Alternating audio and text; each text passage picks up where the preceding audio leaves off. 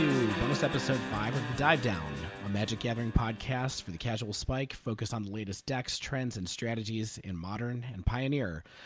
My name is Dave Harbarger. I'm here in Chicago, and with me on the line from Massachusetts, it's someone who describes himself as something of a Death's Shadow scientist, Michael Rapp. How's it going, everyone? Great. Thanks so much for joining us today. I just wanted to give a quick intro on maybe who you are. Maybe you can give us a little bit about your bio, kind of who you are, what you're doing, that kind of stuff in Magic, and then we can hop into a little bit of discussion about Michael's favorite deck. Awesome. That sounds great. So Michael is a player for Team Solitary Pro and a writer at Card Kingdom, and the winner of Grand Prix Toronto 2019. But I figure most people probably know him for his focus not on Modern, but on his signature deck, Death's Shadow. Do you think that's a fair assessment? Yeah, I think more people know me for Death's Shadow than anything else. But I certainly work a lot on Modern as a whole. You kind of have to, know the ecosystem around Death's Shadow in order to really get everything out of it. Yeah, absolutely. All right, so before we dive in too much to the Magic stuff, I just wanted to take a little bit of time to kind of I haven't talked to Michael before, so I was curious about a couple of different things. So, I was wondering if you might just want to give us a little general intro on kind of how you got into Magic, what, if you have a day job you would want to talk about at all or anything like that, so people can kind of see, what the life of someone who has won a Grand Prix and things like that just kind of is like. Oh, it's not super glamorous. When I learned to play Magic as a young child, and then played pretty casually kitchen table stuff for a number of years, and then I started. My first Grand Prix was in 2014, 2015.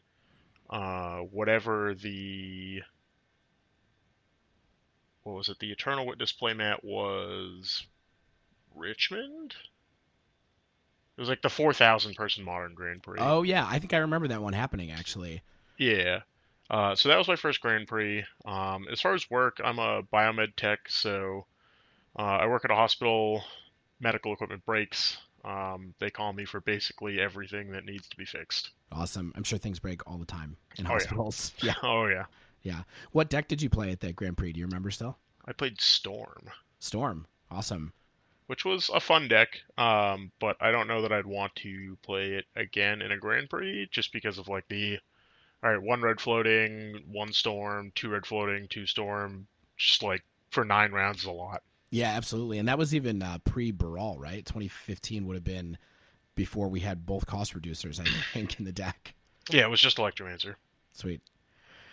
So I have a couple of questions that I thought would be kind of fun for us to go through just to introduce people to kind of the type of Magic player that you are, some of your Magic history, just really quickly. So I have a list of questions that I kind of am calling Inside the Grinders Studio, which is inspired by the great question segment from the old TV show Inside the Actors Studio.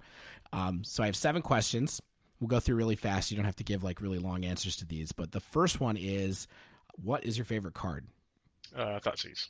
Thoughtseize. Awesome. What's your least favorite card? Urza's Tower. You sound so much like me right now. It's amazing. It's perfect. What's your favorite format? Modern. Modern is. How did you come to focus on Modern as a player and content creator? Modern is kind of just where I got to play all of my favorite cards. Before I played Shadow, I played a lot of Jund, so I got to play, Thoughtseize, Tarmogoyf, Dark Confidant, all in the same deck. And that was pretty attractive to me, and as the format evolved, I kind of moved with it. Jund became less good, Shadow became more good, so there are certainly parallels to be drawn between those decks, and I kind of just moved as time went on. So what is your favorite moment when you're playing Magic? I think my favorite moment, not specific moment, but my favorite times when I'm playing Magic are probably when you finally figure out the path that you need to win the game, right? It might not be as clear early in the game, and it might be a multiple turn plan, but once you figure out, oh, this, I need to sequence my next, 2 or 3 turns this way, and that will be good enough. I think that is probably what I enjoy about Magic the most. Yeah, I can totally understand that. That to me has always felt a little bit like you all of a sudden are seeing the Matrix, sort of, Yeah. where it's like bullet time, where all of a sudden everything's in slow motion and you're moving in regular speed. And I definitely, it doesn't happen to me much because I'm not the best player, but I definitely know what you mean. Where all of a sudden you're like, this plan is going to work, and then you get to execute it. What do you think your least favorite moment when you're playing Magic is, other than when an Urzub's player completes the third land? Apparently, So it sounds like we're both, pretty big fans of Thoughtseize. So knowing your opponent's hand and then they cast a spell that you can't beat the next turn. yes. Yeah, the top deck is the worst. And then the last question I guess I would ask is, what is your favorite piece of Magic slang? Do you have one? Favorite piece of Magic slang. It's probably Dees. Dees? Yeah, I use Dees a lot, even in non-Magic life. Do you feel like, are you so I find myself sometimes like using Magic slang around friends who don't know anything about Magic. Do you get a Yeah. lot of Oh yeah. like sideways looks when you say something is pretty Dees? People are like, what do you mean? And I'm like, all right. So if something's decent, it's shorthand for decent, but that's not how it's used. It's like if something's pretty decent, it's pretty good. Right. And you're like, And just that, finish the word. You know what word I'm trying to say. There's no other syllables that go with deep yeah, other than the exactly. word decent. Yeah. Um, but explaining that dec doesn't mean decent, but instead means good, catches non-Magic players off guard Yeah. sometimes. That's funny. That is definitely one that is new, like sort of newer from when I started playing. So did you say you started playing Magic in 2015, or did you start doing like competitive? When did you start playing in general? I was like 6. So it would have been sometime in the Urza block. All right, so I'm going to ask you like the big question, not big question, but just kind of like, I've always wanted to talk to somebody who won a Grand Prix before. Cool. So my question is, what is it like to actually win a Grand Prix? So throughout the course of that tournament, I spent so much of it trying to convince myself to be calm, Sure. that when I actually won, I kind of just like stood up and walked out of the feature match. And all my friends were waiting on the other side of the rope, and they were all ecstatic. So that was super cool to see them that happy. And it honestly didn't hit me until probably 2 days later. hmm Um, I'd woke up and I had my trophy like on my dresser, and I saw it and I was like, "Wow, that did actually happen. That's super cool." I think every competitive Magic player at some point in their life, has the goal to win a Grand Prix, win a Pro Tour, something like that. So Yeah. um, there was a lot of relief that came with it and a lot of validation that came with it. But on the balance, it was like a very surreal experience. Yeah. And you've been to the Pro Tour a couple of times after that. Yeah, twice. That's awesome. And I saw you got pretty close to some PTQs this last weekend Yeah. too, right? While you're playing Pioneer. Yep. Yeah. Yeah, a couple of misses on breakers. Oh, that's too bad. When did you start making Magic content? The Toronto was in February, so probably March. Oh, just last year. Yeah, That's awesome. So you've written for a couple of different sites. Do you stream too, or are you more in the kind of written? I do. I don't stream as much as I write, or even as much as I'd like to. Sure. Um, I streamed on Friday nights for a little while, but that's not great for viewer numbers, Oh, okay. both because of it being Friday night and people are doing stuff, and Friday Night Magic is either like a travel day or an F&M day or something along those lines. So I'm kind of exploring different scheduling avenues. I've been doing like Saturday late morning, early afternoon recently. That's been working okay. What's your goal in Magic right now? Oh God. There's a couple schools of thought to that, right? Where some people say that tying your goals to certain results or milestones is setting yourself up for failure. Some people say that it gives you something to work for. So in the abstract, my goal is to just always play the best that I can. I'm a person who believes that if you play to the best of your ability and are always trying to get better, that the results will follow. So my goal, I guess, is to just always try to learn something from every match. I think the next logical step would be something along the lines of a PT top 8, even though that is reasonably lofty. Yeah, but it's good to have big goals. Oh, of course. Yeah, so that totally makes sense to me. I mean, I think that it's great to be able to focus on process and results at the same time. When you're doing work, it's kind of like, okay, today I got this much better towards my bigger goal of X. So right now, before we kind of go a little bit deeper, because I want to switch over to talking about Shadow a little bit more specifically from here, I just wanted to give you an opportunity to kind of mention all the places that people can find you on the internet right now to be able to find your content and things like that. Sure. The easiest one is Twitter, and that is at Rapacious1, like the card from Rise of the Eldrazi. Good coincidence there, by the way. Yeah. In my pinned tweet is links to everything else. If you're looking for Shadow content specifically, I have a Discord. Link is also in that pinned tweet. Other than that, my stream or my Twitch handle is the same as my Twitter handle. And then your articles are up on Card Kingdom. Yep, articles are on Card Kingdom. How often do you publish? Every Friday. Every Friday. Awesome. I wanted to ask you a little bit about the way that the Discord and the sort of Shadow Cabal came together. Was it because I know that there's a couple of different players that kind of think of themselves as Shadow specialists? Is the Discord kind of two or three different players got together and decided to start this Discord together, or? So what happened was after Toronto, I wanted to connect with the other Shadow players, and I wanted to. It's funny because after Toronto, I was like, all right, it's time to get serious. Okay.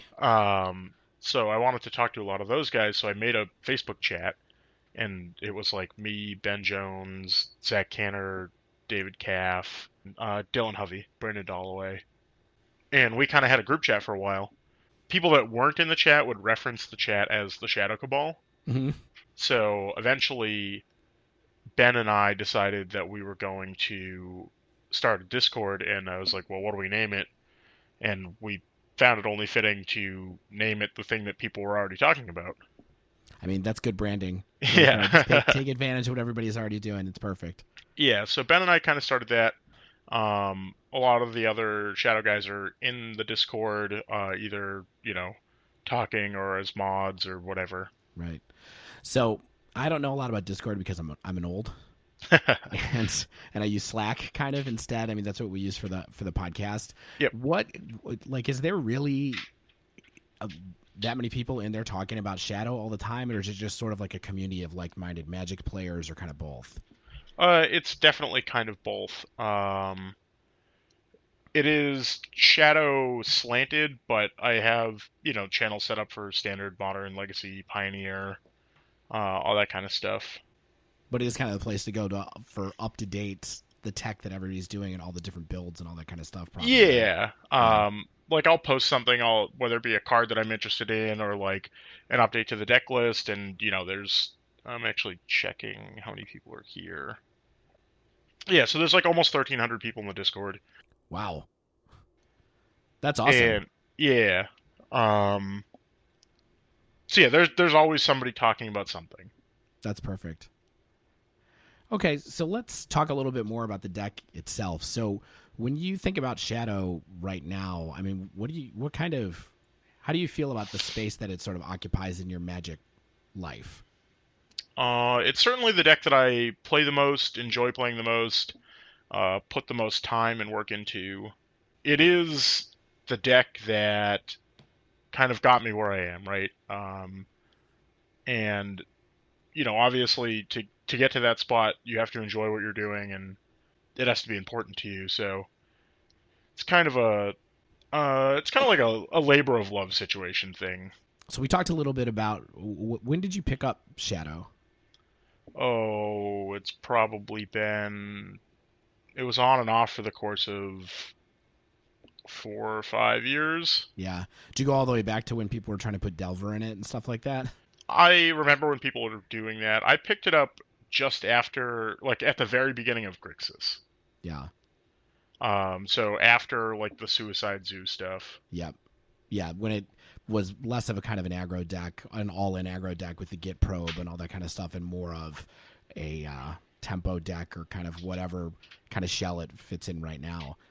Yeah, so thinking more about it, it's probably sometime in early 2017, if I had to guess. Okay. So, speaking of kind of the type of deck that Grixis Shadow is anyway, or the kind of builds of Shadow that we see most normally, what kind of the common Magic archetypes do you think it fits into the best? It depends on what kind of Shadow deck you're playing. Right. Right, I think Jund is just an aggro deck.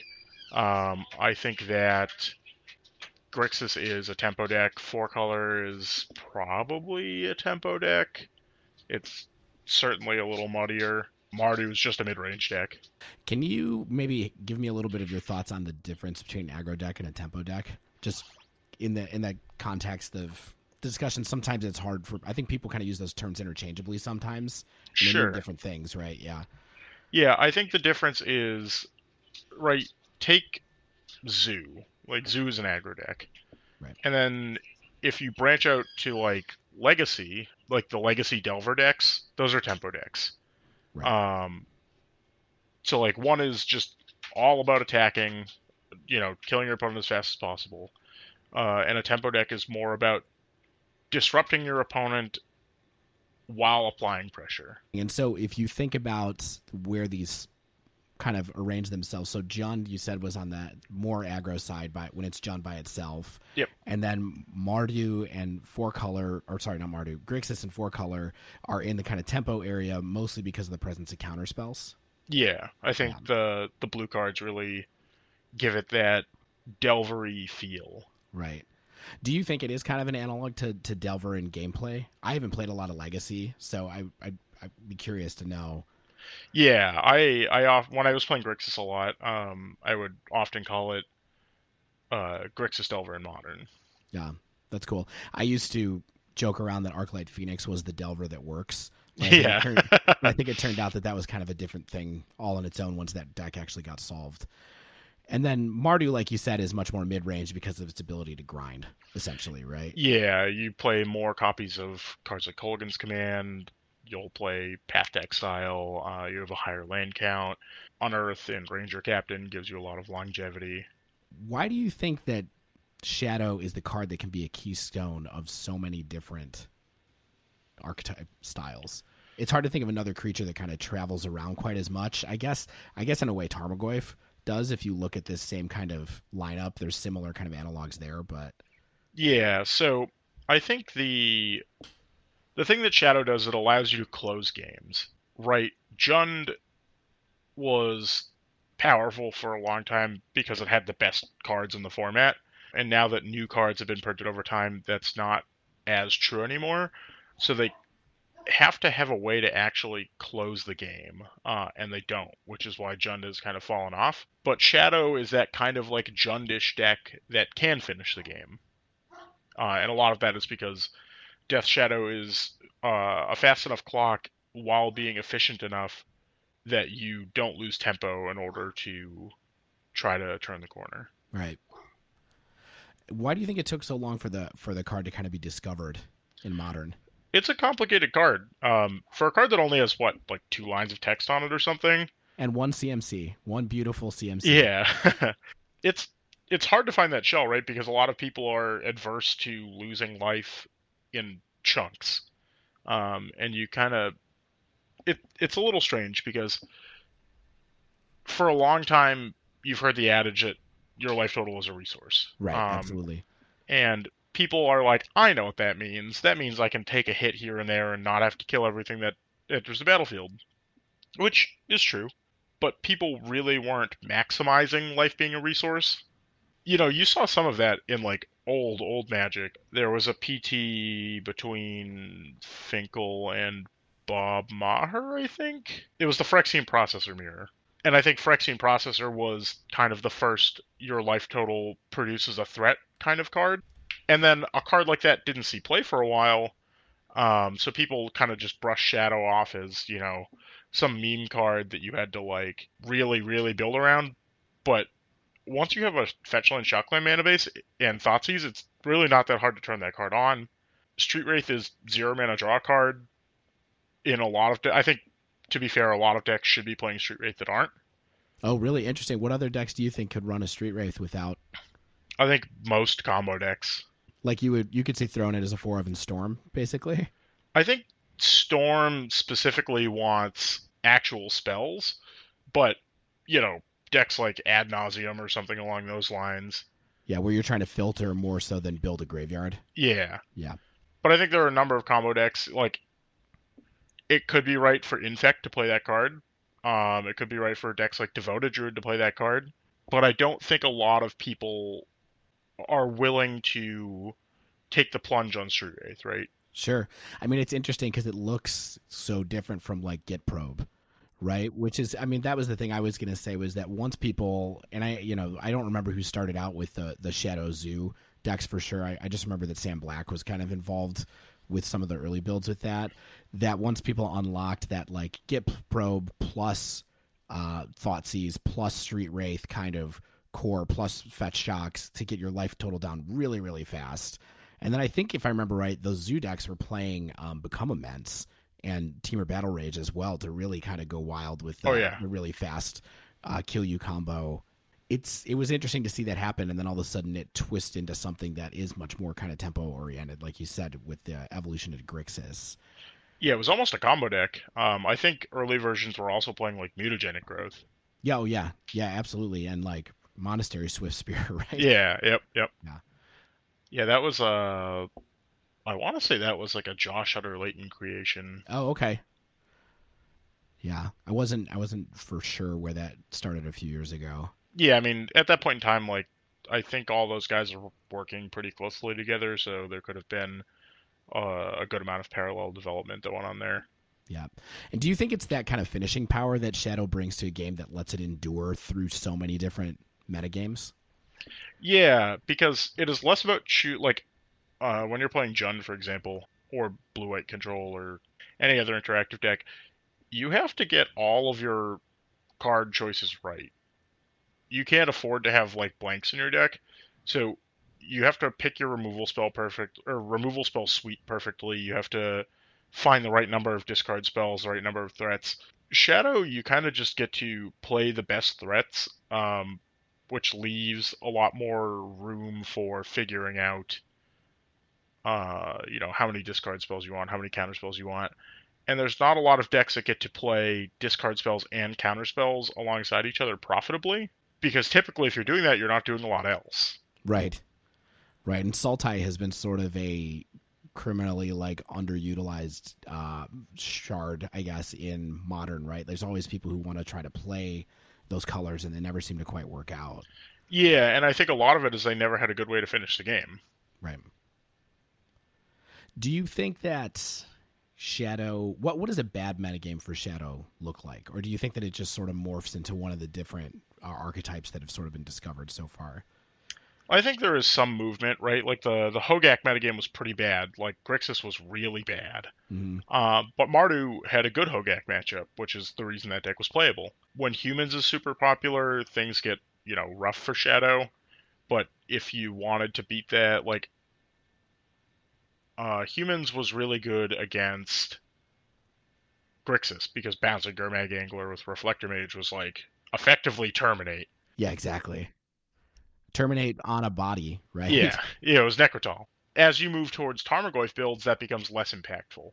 Yeah. Getting your Tarmogoyf bounced is still not where you want to be, but it is not nearly as bad as getting Gurmag Angler bounced. Yeah, at least you get to just cast it again the turn later, where with Gurmag you just sort of have to restart your, you have to re-enable it via the graveyard, and who knows how long that's going to take. Yeah, the graveyard decks are often reasonably problematic for Shadow, but even when they're popular, you see Shadow players playing, a pile of Surgical Extractions or some Ley Lines. At the end of its life, Phoenix was kind of rough, mm-hmm.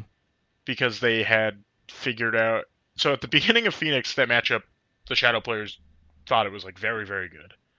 And as they started playing things like Pyromancer Ascension or Aria of Flame, that got a lot harder. Yeah, because all of a sudden they were getting so much value off of every card that you couldn't really keep. The big threat wasn't enough to keep up. Yep. Yeah, you couldn't really kill them before Pyromancer Ascension killed you. What else is bad?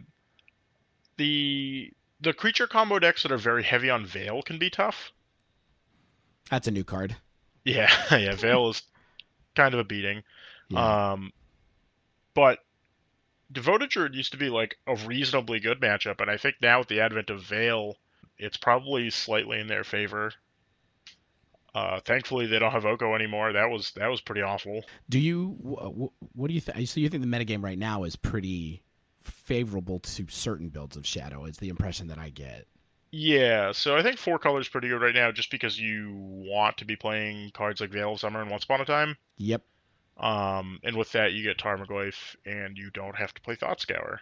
Yeah. I mean, Tarmogoyf. So I've been playing. This is the deck I've been playing mostly. So I should talk about myself really quickly here. So I've been following you on Twitter for like a year, right?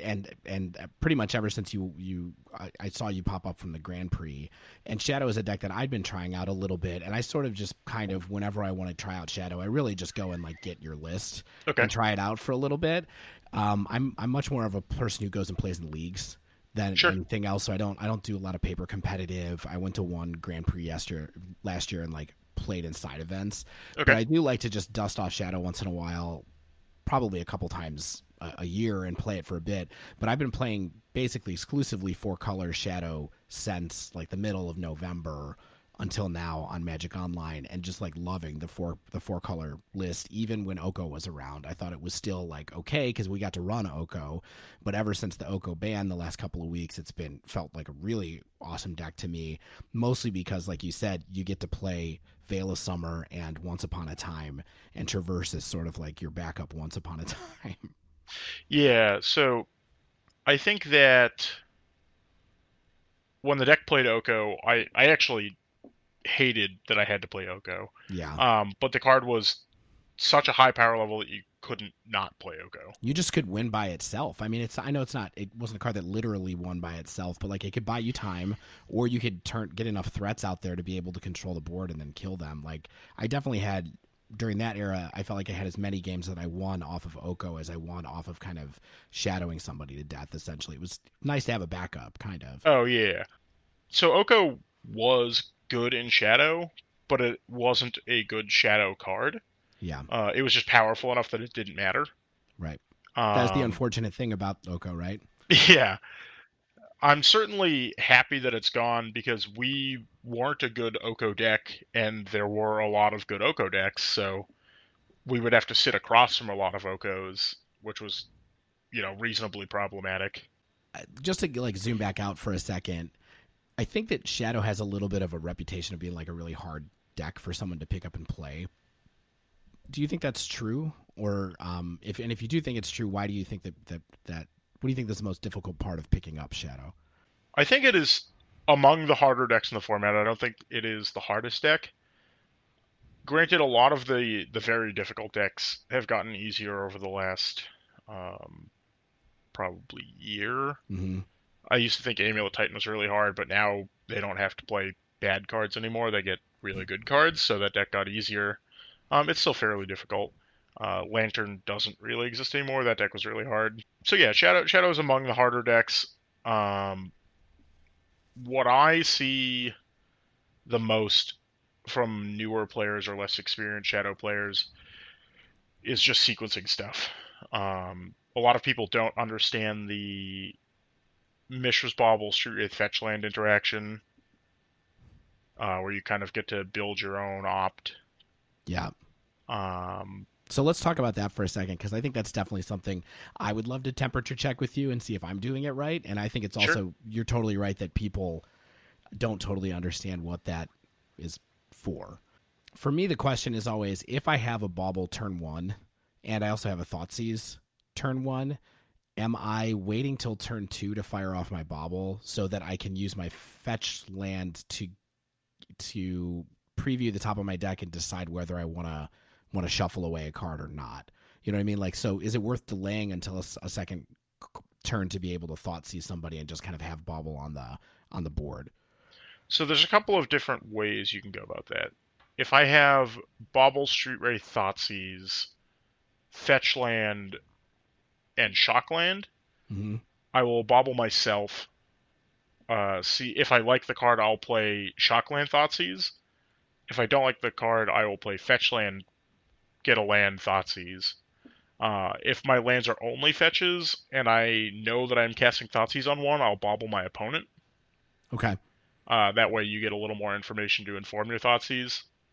If I know that I am playing against a deck with discard spells, I will Thoughtseize them on one usually and wait to Bauble until their end step.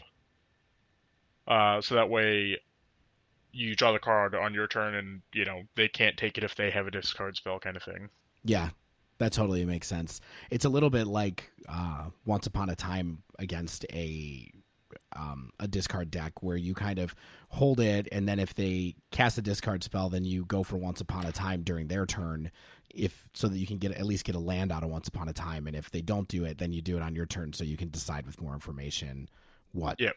what the card is. I mean, this is the kind of stuff that like definitely took me a while to think about in Shadow, because it's kind of like Mishra's Bauble seems like such an innocuous card. I think the first time that you look at it, you're kind of like, Oh, cool, I yeah. guess I just get to shuffle this. I get to like crack this and get a card. But I mean, it really feels like it's one of the pieces of glue that holds this deck together.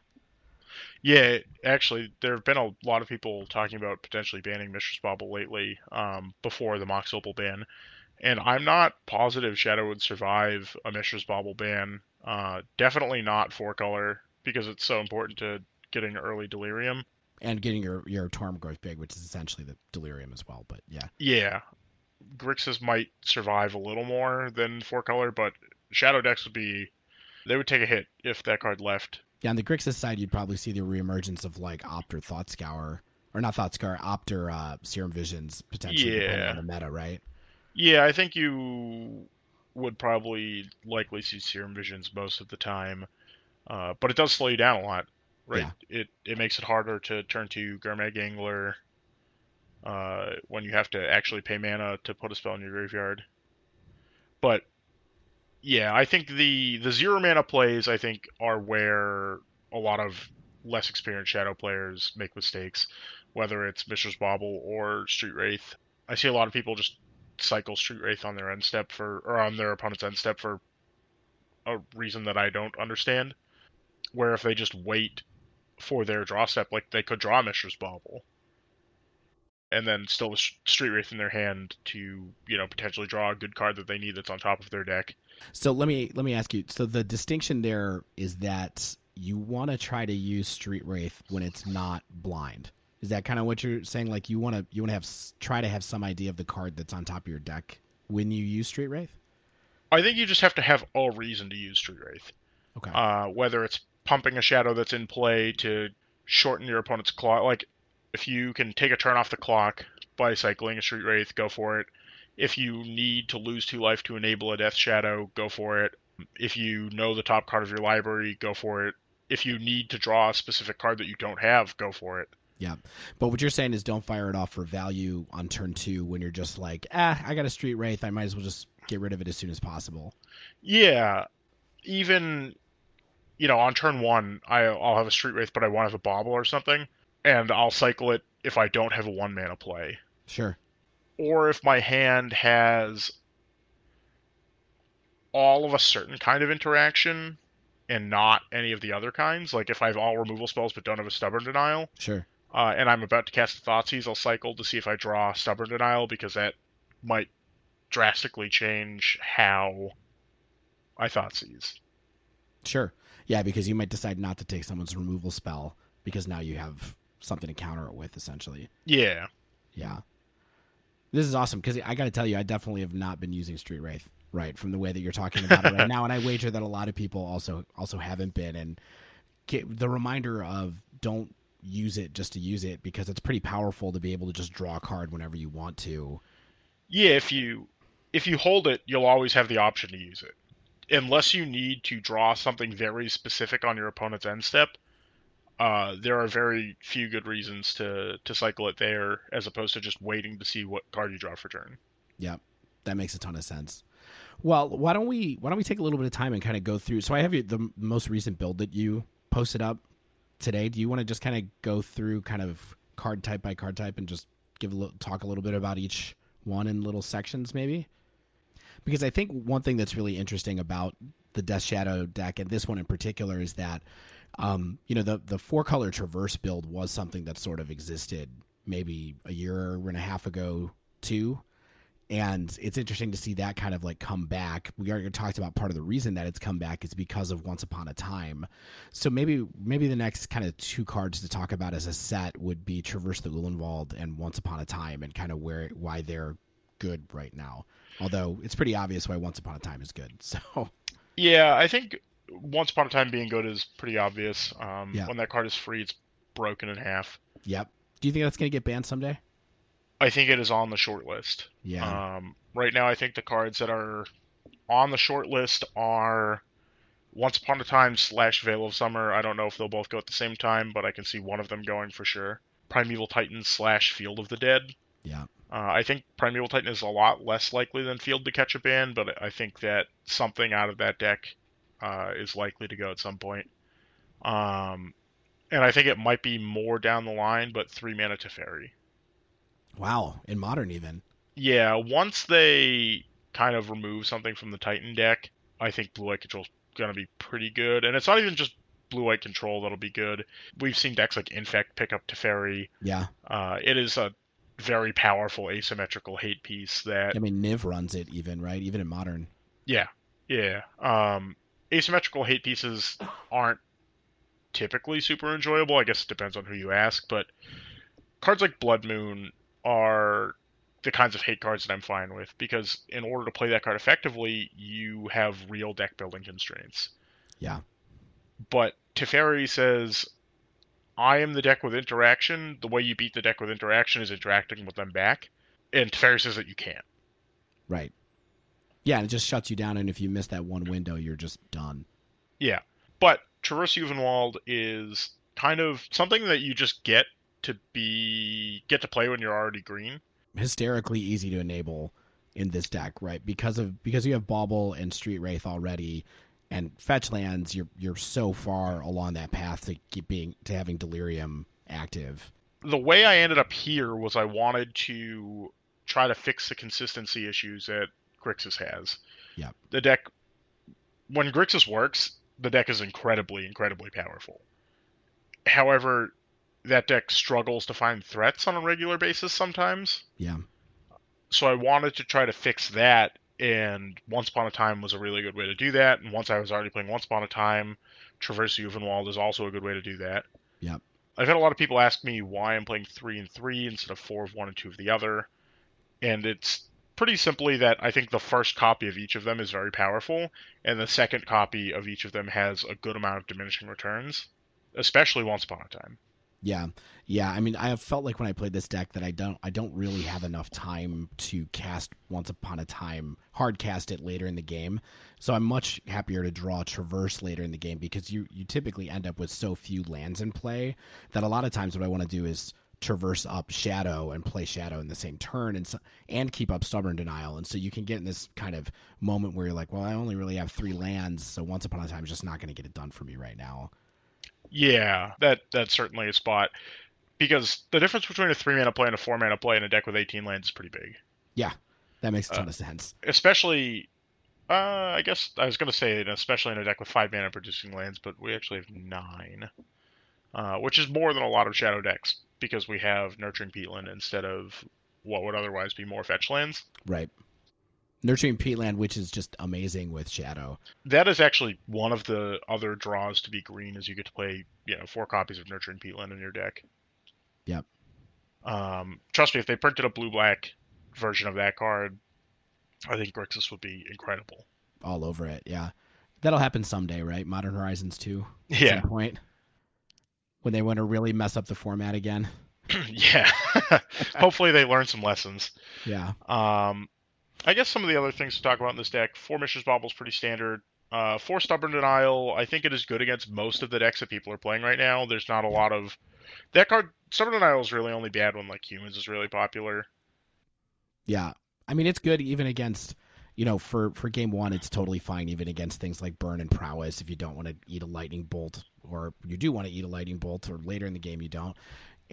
So I think it has lots of application, and just the fact that it's a 1-mana spell, of course, is incredible. I mean, 1 mana negate is pretty hard to beat. Yeah, I even against Burn and Prowess, I think it's one of the best cards in your deck, even in sideboard games. Oh yeah. See, I always wondered if I'm supposed to kind of ease up on those a little bit. I mean, I guess with that deck, I'm looking now. I might be sideboarding totally wrong because I'm not great at memorizing sideboards. But when I bring in like Collective Brutalities, I tend to go a little bit down on Thoughtseize just as a replacement because they're going to burn me out on their side. But In those mono red burn-esque matchups, the first thing I do is get Street Wraith out of my deck.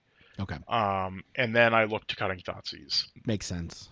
So against Prowess, you want to be able to take their 1-drop because that deck doesn't really work if they don't have a creature in play. Otherwise, their deck is full of like Manamorphoses and Lava Darts and stuff. Against Burn, a lot of the time they board in cards like Path to Exile or Deflecting Palm, and having enough discard spells to clear those out of the way is important. Yeah. But you certainly don't want all of your Thoughtseizes in either of those matchups. Yeah. So at any rate, you have the 4 Stubborn Denial, which is kind of like the marquee of most of the Shadow decks that have blue. Sometimes they go down to 3, but usually it's 4, which just for your kind of like creature protection for, when you get Shadow out and you want to keep someone from killing it. Yep. Yeah, it protects you. It protects your creatures. It is incredibly tempo positive. Being a 1-mana negate, it's going to trade up 1 mana with basically every spell, or at least be even. 4 Fatal Push is for, Prowess, Infect, Druid. There's humans here and there. The Shadow Mirror. It's very good in the 4-color Shadow Mirror. Yep. Yeah, it's been interesting to see that you have a Lightning Bolt in the sideboard as well, which I think has a similar kind of purpose to Fatal Push in some ways, right? Like where you want to kill low CMC creatures, basically. Yeah, so I both wanted a 7th removal spell that is 1 mana. I'm just counting Dismember as 1 mana. But I also wanted a way to kill Mirren Crusader out of humans and Druid. And I wanted a way to beat Veil of Summer out of Infect and Druid. I actually had a Ren and 6 in my deck until recently. That's the version I most recently took through a league had Ren and 6 on the side, was Ren and 6, which was pretty sweet in some of those matchups too. Yeah, I took it out for a Kolaghan's Command, not because I think Ren and 6 is bad, it's because I think that Infect and Druid aren't as highly represented as I thought they were going to be after the Oko ban. Yeah, that makes sense.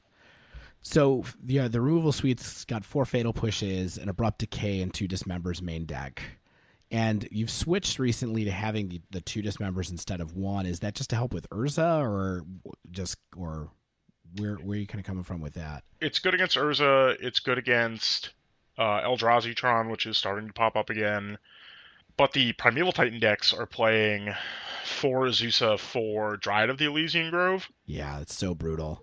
So it's kind of hard to lean on Fatal Push. For a long time, the second Dismember was a Drown in the Lock, Yep. and I think on turn 2 against a lot of those Titan decks, it doesn't reliably kill their 3-mana creatures. Yeah. Which is why I moved to Dismember, because it both does that and it speeds up Arc Lock by being a pump spell for Shadow.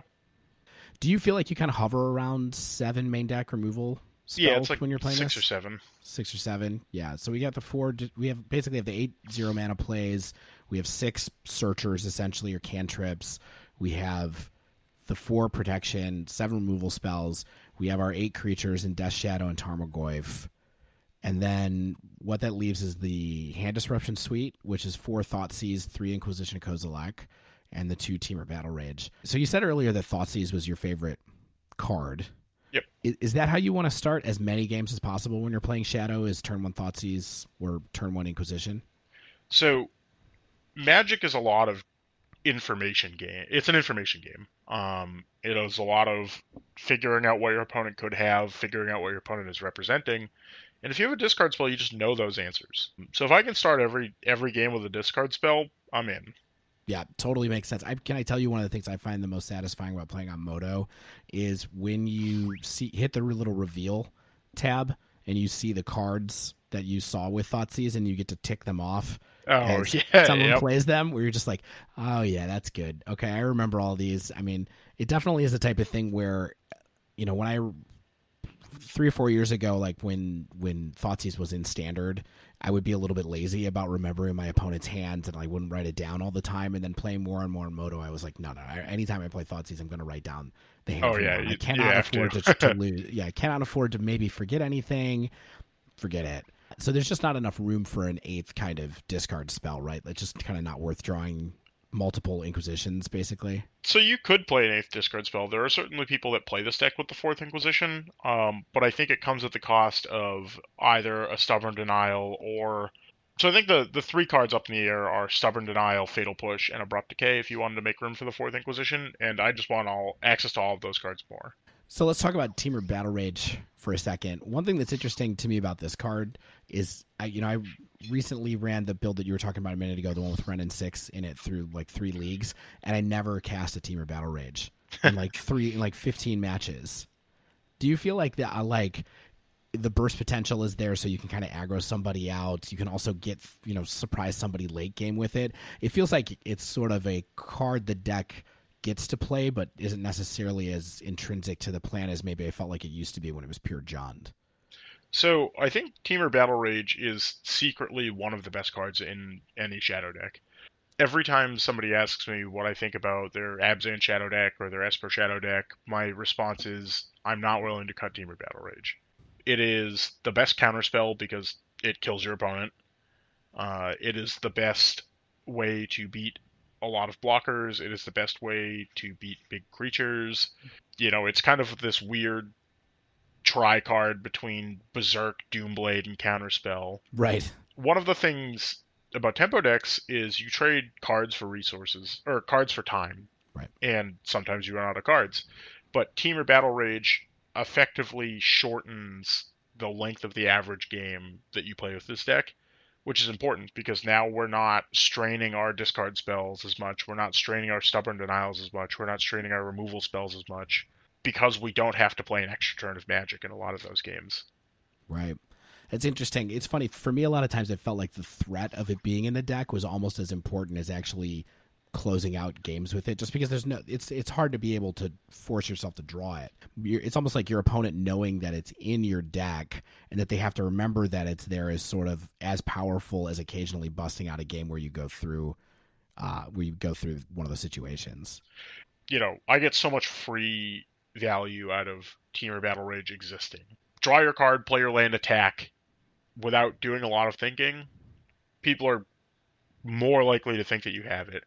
And the number of creatures that my opponents just throw away because they think they have to try to beat Temur Battle Rage is a lot higher than I thought it would ever be. And on the other side of things, a lot of people won't block Right. uh, because they think that you have it and they don't want to lose their guys or whatever. And you just get free damage in, and then you might draw out like the next turn or something like that. And because you got that extra damage in, you get to just kill them.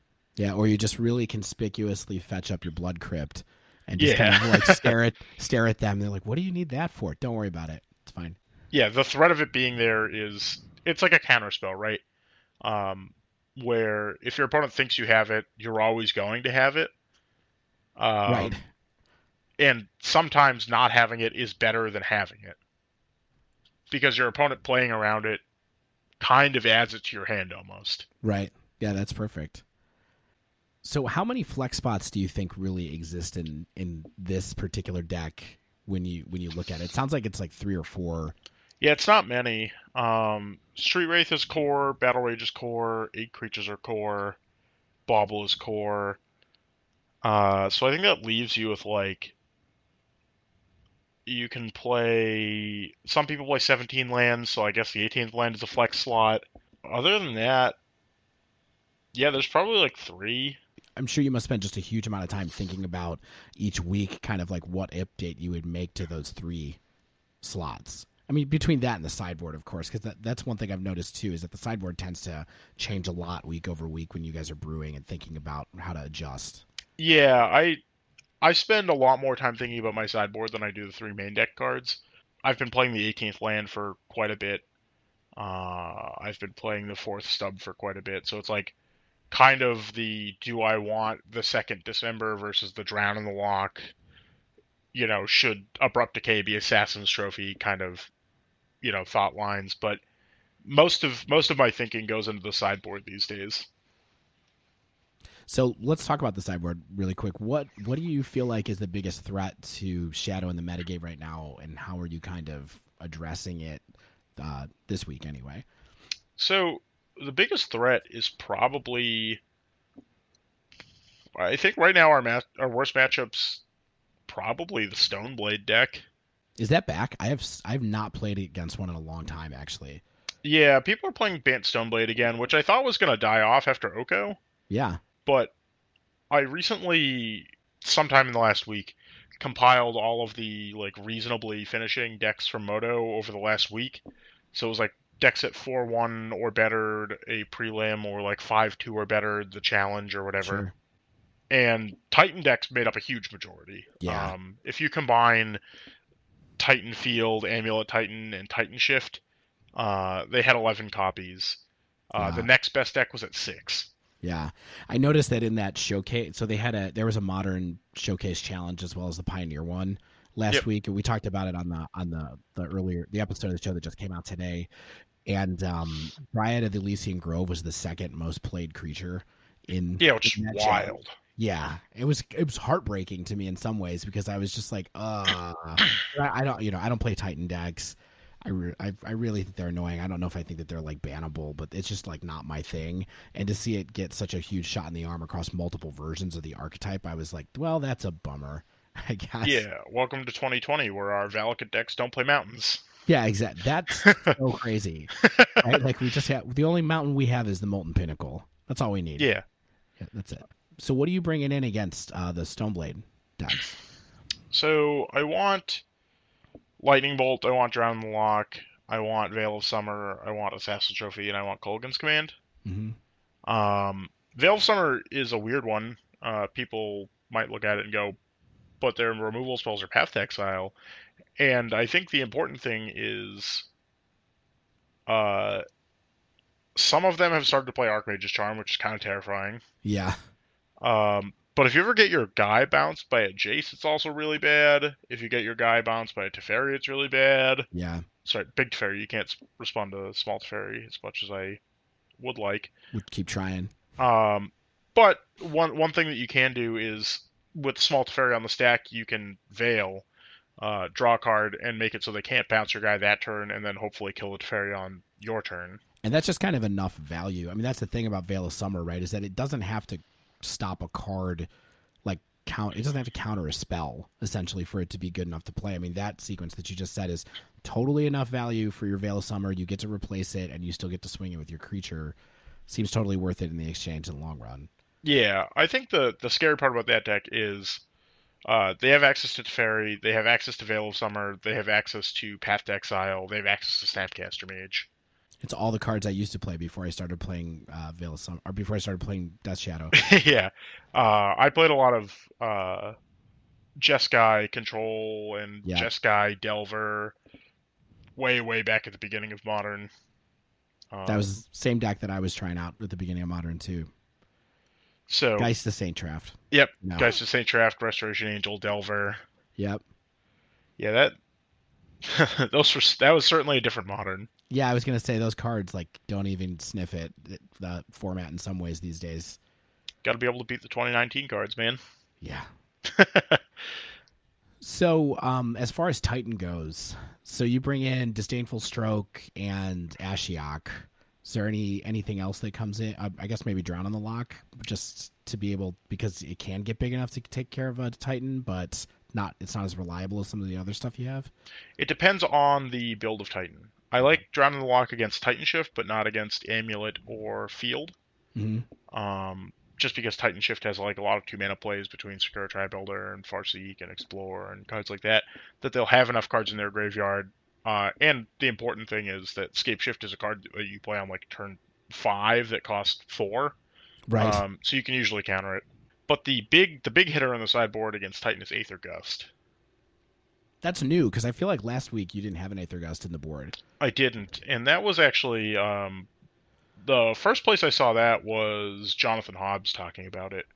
It beats Cavern of Souls and it beats Veil of Summer.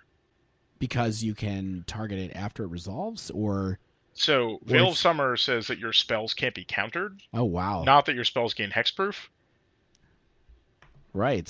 So while it's on the stack, you can be like, okay, put it on the top or the bottom. It's not countered, but it's effectively countered. Oh my god! I did not. It totally didn't occur to me when you were saying that it does not say. It just says put it on top or bottom of their library. It just says choose spell, put it on top or bottom of the library. It doesn't say counter. Yeah. Like remand, Yep. So it's kind of like a 2-mana counterspell. A lot of the times those games come down to like a crucial turn or two where you'll have a threat in play and you're like close to getting there, and then they resolve a Titan, they get Field of the Dead, and then suddenly you can't get through the zombies. Sure. So Aether Gust is a way to try to combat that. It's been pretty good. It comes in a couple other matchups. Like I bring it in against like the burn decks because I just don't want another Thoughtseize in my deck. Right. It's just good enough, and it just sends a card away. And I've always found that the hardest part about being on the wrong end of an Aether Gust is like, am I really going to put this card on top of my deck again? Yeah, sometimes it's just actual counterspell. Yeah, I feel like frequently even it is, because sometimes the cards you counter are so just kind of not that important. I mean, I guess if you do it to a Titan, they'll probably put it back on top. Yeah, that one's staying. Yeah, exactly. But if you hit like a Boros Charm with it, like, are they going to put that card back on top of their deck? Yeah, really depends on what's in their hand. Yeah. And even still, I think the burn matchup often comes down to like having one extra turn on either side of the table. Yeah. Yeah, the burn is like the classic matchup, right? I know you wrote a whole article on Card Kingdom even about the burn versus shadow matchup and kind of how to think about it. So yeah, it's funny because one of the players at my LGS that I respect plays a lot of burn, and whenever we play, it's someone has lethal on the table and then dies, so it's kind of like man, if either side of the table had one more turn, this matchup is like very different. And I think Aether Gust is another one of those cards that kind of gives you one more turn. Yeah. I think anything that interacts on the stack, basically at all, with burn is pretty good. That card's actually sneaky good against prowess. Oh, really? Because if they like go all in, the Manamorphose, Lava Dart, sack a mountain, Lava Dart, try to attack you for like 6, you can just bounce their creature. Yeah, that's amazing. Because the second half of the card, that totally makes sense. And then it's like, do they really want to draw Soulscar Mage next turn? Oh, the worst. I played a lot of prowess before Faithless with Looting was banned. I thought that was my other kind of main deck last year, and yeah, that would be brutal if people were all of a sudden able, like if Brazen Borrow had been around when prowess was around, that would have been pretty brutal for the prowess decks too. Yeah, I don't even want to get Brazen Borrow. I've had that happen. It is not good. So what makes you think that right now that this is the best version of Shadow to be playing? Is it mostly Once Upon a Time and Veil? I think so. Yeah. I'm not sure what I would do if either of those cards got banned, because I think the whole ecosystem would look relatively different. For sure, yeah.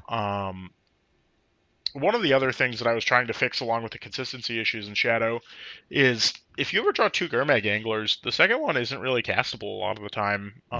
And the same is not true with Tarmogoyf. You can basically always find time to cast the second one. The downside is that it always costs 2 instead of costing 1 a good portion of the time. So it makes cards like Stubborn Denial a little worse, because you can't...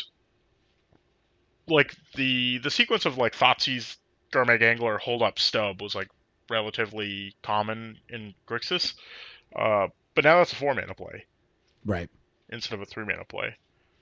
So, Tarmogoyf versus Gurmag Angler certainly has its checks and balances. I would like to play Gurmag Angler if I could find a way to not have to play Thought Scour, because Thought Scour, when it's not turning on Gurmag Angler, isn't a very good Magic card. Yeah, I mean, it really depends on... I mean, I love Thought Scour, but I also played a lot of Phoenix. Like I said, and it's a totally different thing in that deck, right? You're turning on so many extra pieces with that card. Yeah, when you're enabling something with Thought Scour, the card is very good. Yeah. However, if you don't have Gurmag Angler in your hand and you just have a Thought Scour, you look at it and go, wow, this card is really not that good. Yeah. What am I doing with this? I guess that I'm going to Mishra's Bauble myself and then get rid of the top card if I don't want it. Like It's a that's play the I've made ceiling. before. Yeah. You can also do it Uh on the other side of the table, which is cool. yeah, when somebody looks, or you can have a look, or somebody puts something on top through some kind of tutor effect. Definitely. Yeah, you Mishra's Bobble your opponent, go, I can't beat that one, thought scour you. Bye. I will say that this is probably the most fun I've had playing Tarmogoyf ever. I wasn't. I mean, really, for some reason, it just feels like you get these massive ones out so much faster than Jund, and then you have Stubborn Denial to be able to protect it, and so it's just kind of this. I've won way more games with Tarmogoyf playing this 4-color Shadow deck than I have in the past. I think ever probably. Yeah, it is a better creature in this deck than it is in Jund for sure. Yeah, It just happens to be the best thing that Jund has access to, I think, totally. in regards to actually killing your opponent, which they don't always seem to be interested in doing. Right. They just want to kill your creatures and kind of hang out for a little bit. Yeah, they're like, how many 2-for-1s can I get in one game? It's kind of a high score kind of situation. Right. I guess one last question I had about this build, or something that I was curious about, was with the traverse package in here, why is there no like adventure creature, like a single murderous rider or a gore clan rampager anymore? Is there just not space to be able to, because there's often times where I've been like, oh, I drew another traverse, I'd really love to draw something that gave my Death Shadow trample kind of situation, but maybe that's just too complex for where we are right now. So I think Gore Clan Rampager, if you're playing like a more traditional 4-color build, Gore Clan Rampager is a more attractive card. But this deck is almost like Sultai splashing red. Mm-hmm. So Gore Clan Rampager actually puts a good amount of strain on your mana base. Yeah, you only have one source. Yeah. So, Also, having double green in the same turn isn't always the easiest. oh yeah, So if you want to traverse for it and play it in the same turn, that can be tough. As for Murderous Rider, I think it's a card that's close. I wrote an article on Jund Shadow, and it was right after Throne came out, and adventure creatures were cards I was looking at. Murderous Rider and Bone Crusher Giant in specific. yeah, Um, they're so good. You just want to put them in every deck. The adventures, you know. yeah, it is. We have not had the opportunity to tutor for a spell before with Traverse Evenwald. Jund Shadow for a while used to play like a one of Shriekmaw, Mm-hmm. so I wanted Murderous Rider to kind of be that, but I think it's just a little too slow. It costs Uh, another mana, right? yeah, Yeah. so it's like that 3-mana versus 4-mana play thing that we were talking about with Tarmogoyf versus Angler. It just ends up being a little too expensive on the balance. But I think there are certainly metagames where it could be good as like a sideboard card. If there's Yeah. a lot of planeswalkers in the format or a lot of large creatures in the format, like if Eldrazi Tron is pretty popular, that card gets a little better. Same thing with Bone Crusher Giant. You know, if the demand for shock goes up, you know, a lot, being able to tutor your shock is pretty good. Yeah. Yeah. And even being able, I guess, occasionally to just play it and then play it as an extra threat is probably reasonably good, at Yeah, least. the body on Bone Crusher Giant isn't bad. Yeah. It turns Yeah. on stub, it turns on TBR. Like, if you're playing it in a grindy matchup, your opponent, you know, takes damage if they ever want to kill it. Yeah. I've been playing that a bit because I've been playing that big red deck, the chunky red deck in Pioneer here Yeah, and there. I for saw sure. you've been playing Niv in Pioneer. Do you like that deck in Pioneer? Oh, that deck is just a pile of cards that I love. Yeah. You know, I looked at it and I was like, oh, this deck actually looks like it could be good. And it's just a pile of old mid-range haymakers that, you know, from standard past that I just already have. Perfect. Sleeve it up. Get my Sylvan Caryatids out again. Yeah. But that's part of the charm of that deck, right? Is you could play whatever crazy old standard mythic that you have laying around, and it's probably good. Yep. I'm so shocked at that. From where that deck was started to where it is now in both Modern and Pioneer, it's been really fascinating to watch. But Yeah, especially in Pioneer, I think there are a few groups of very talented players that I think have put a good amount of work into that deck, and I don't think it's anywhere near done yet. yeah, just so many options. Yeah, there's I actually just released an article today on Card Kingdom that is entirely about building Niv Mizzet.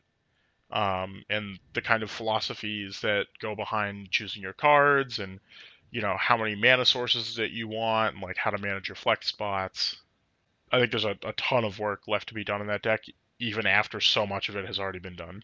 Yeah, I haven't tried that out yet. It's on my list of things to try. So we do this format on the show called Sleeve Believe Heave, where like after a new set comes out, we look at the 5.0 deck dumps and look for Yep. like new decks basically. And after War of the Spark, I played the first like Cave Dan, like Dan from Faithless Yep. Brewing 5.0 list, and totally was like, I don't get what this deck is trying to do. Like I did terrible when I took it through the leagues. And I was like, I don't get what this is trying to do. This seems like kind of a meme deck. I don't know. And then 3 or 4 months later, Arkham's Astrolabe comes out and a bunch of other things happen, and then all of a sudden that deck's huge in Modern, and then it starts making it waves in Pioneer. It's really really cool to see. So I definitely want to go back and try it again. So just to kind of wrap things up, I had one more question I wanted to ask you about the Sure. mana in Four Color Shadow.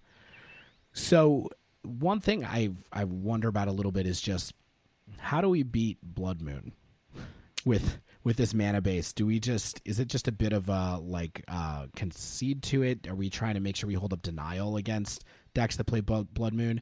I've always wondered kind of why there wasn't a basic forest, I guess. So Basic Forest just costs too much to have in the deck, I think. You could play it over the ninth fetch land, which would be the Bloodstained Mire, if you really wanted to. Mm-hmm. Um, but I think having Basic Forest in your deck is quite prohibitive because A, it doesn't deal us damage, B, it doesn't cast that many of our spells. It's kind of like Basic Island and Grixis, right? They play it because they have to, but you don't want to. Right. And I don't think that the mana is good enough in a four-color deck like this to support Basic Forest. Yep. Where the mana in Grixis is actually pretty good. Um, So do you feel like you're just trying to hold up Abrupt Decay basically so that you can tap it for mana when someone tries to resolve it, or that's one way you can go about it. You can hold up Stubborn Denial. We have 7 discard spells. you just kind of grab it? Yeah. Uh, but the real secret is if you just have a threat in play, most Blood Moon decks aren't very good at killing Death Shadow and Tarmogoyf. Great point. So if you just go turn 2 Tarmogoyf and their play is turn 3 Blood Moon, you're like, all right, I could just kill them. Right. You're like, I'm gonna hit you for 5. Yeah. And then now my Temur Battle Rage is on because I only have mountains. Yeah. I mean, even if you just have to go hit you for 5, hit you for 5, hit you for 5, um, that just happens a lot because these red decks aren't very good at killing a 4/5 or a 5/6. Totally makes sense. All right, I'm gonna stop worrying about Blood Moon when I play this deck, and just totally try to snag it with Thoughtseize, and otherwise just play my game. Yeah, I mean, if you have the opportunity to like hold up a fetch land going into their Blood Moon turn so that you can get Swamp, go for it. Yep. Um, but the easiest way to beat it is either, Thoughtseize it or stub it or just have a creature in play. Cool. All right. Well, I think our time is kind of getting close to being done here. I don't want to take too much more of your time either. Do you have any parting thoughts on Shadow right now, where it might go next?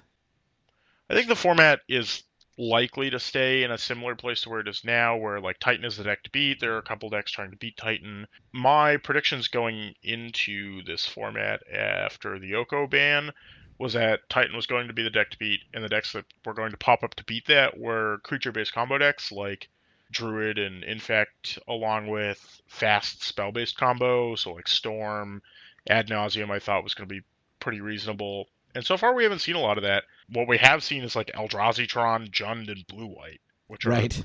all decks that kind of just can't beat Field of Ruin. Or Yeah. not Field of Ruin, Field Feel of the the Dead. Dead. Yep.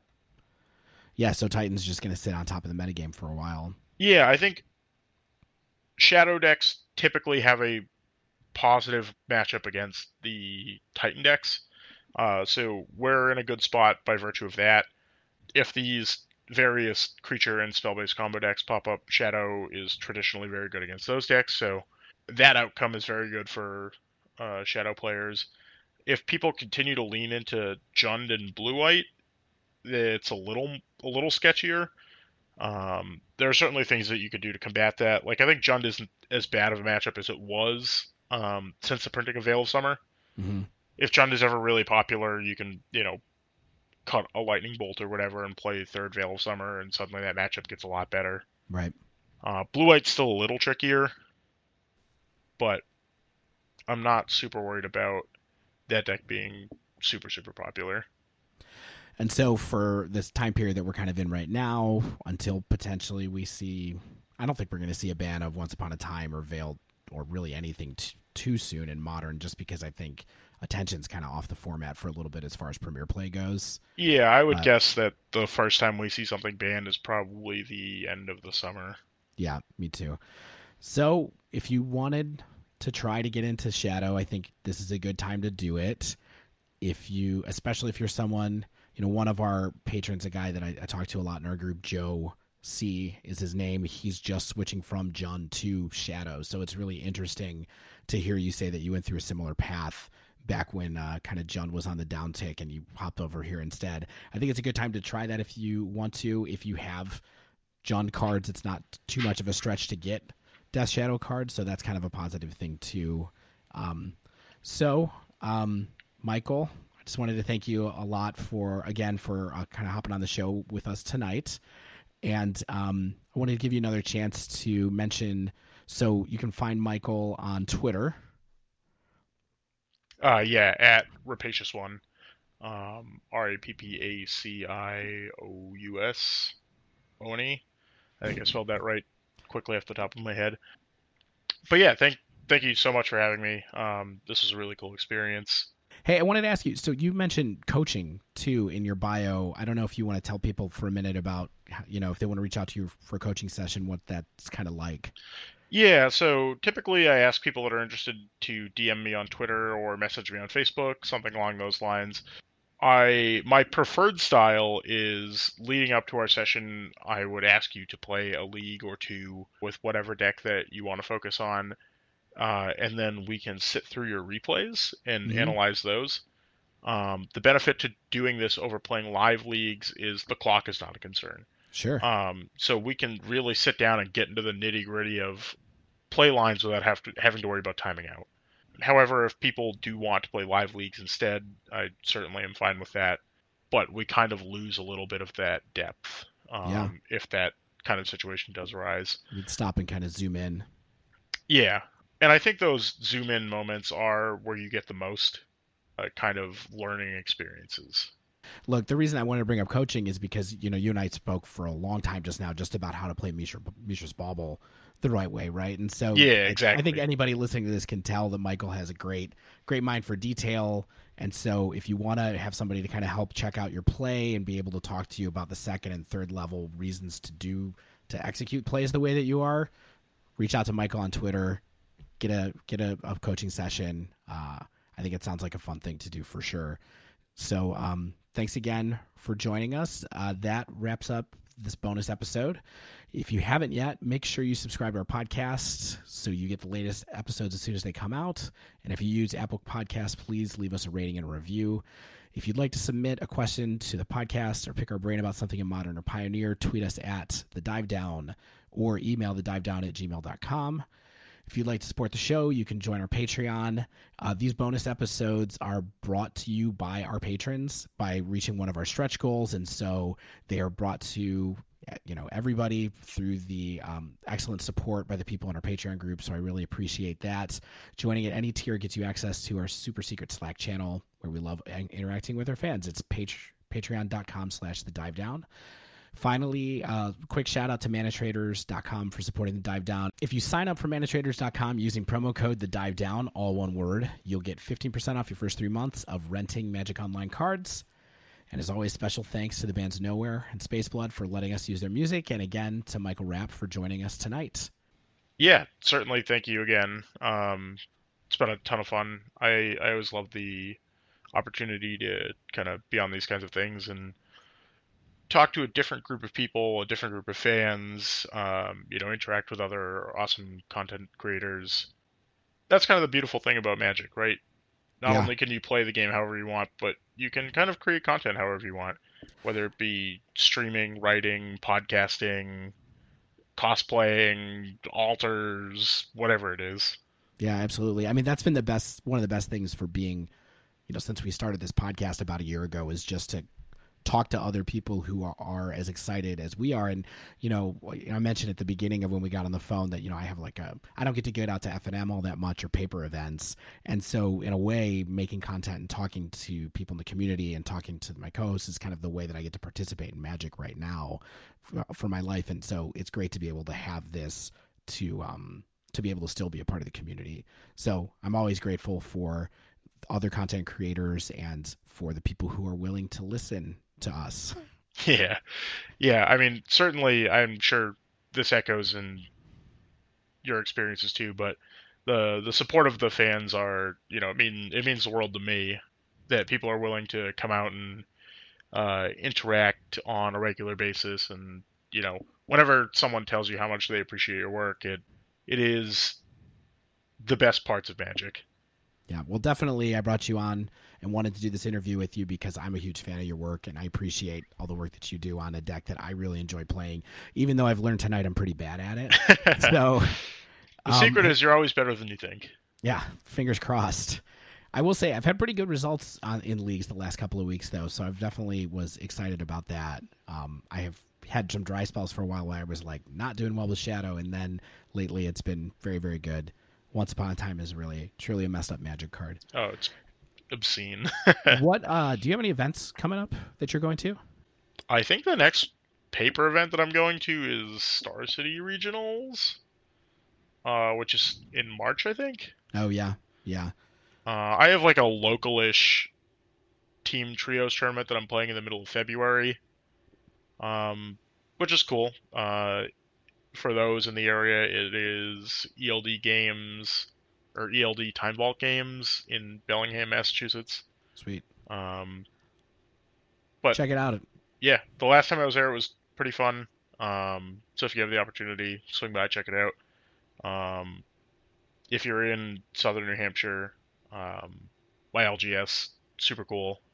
Next Gen Games and Comics. The guys that own it are honestly some of the best people in the community, so try to give them a fair shake. Awesome. All right. Well, thanks so much again, and I hope to talk to you again sometime soon. Yeah, awesome. I'd love to be back if you guys have a spot, but until then, this was a ton of fun, and I really appreciate the opportunity. Great. All right. Have a good week, everybody.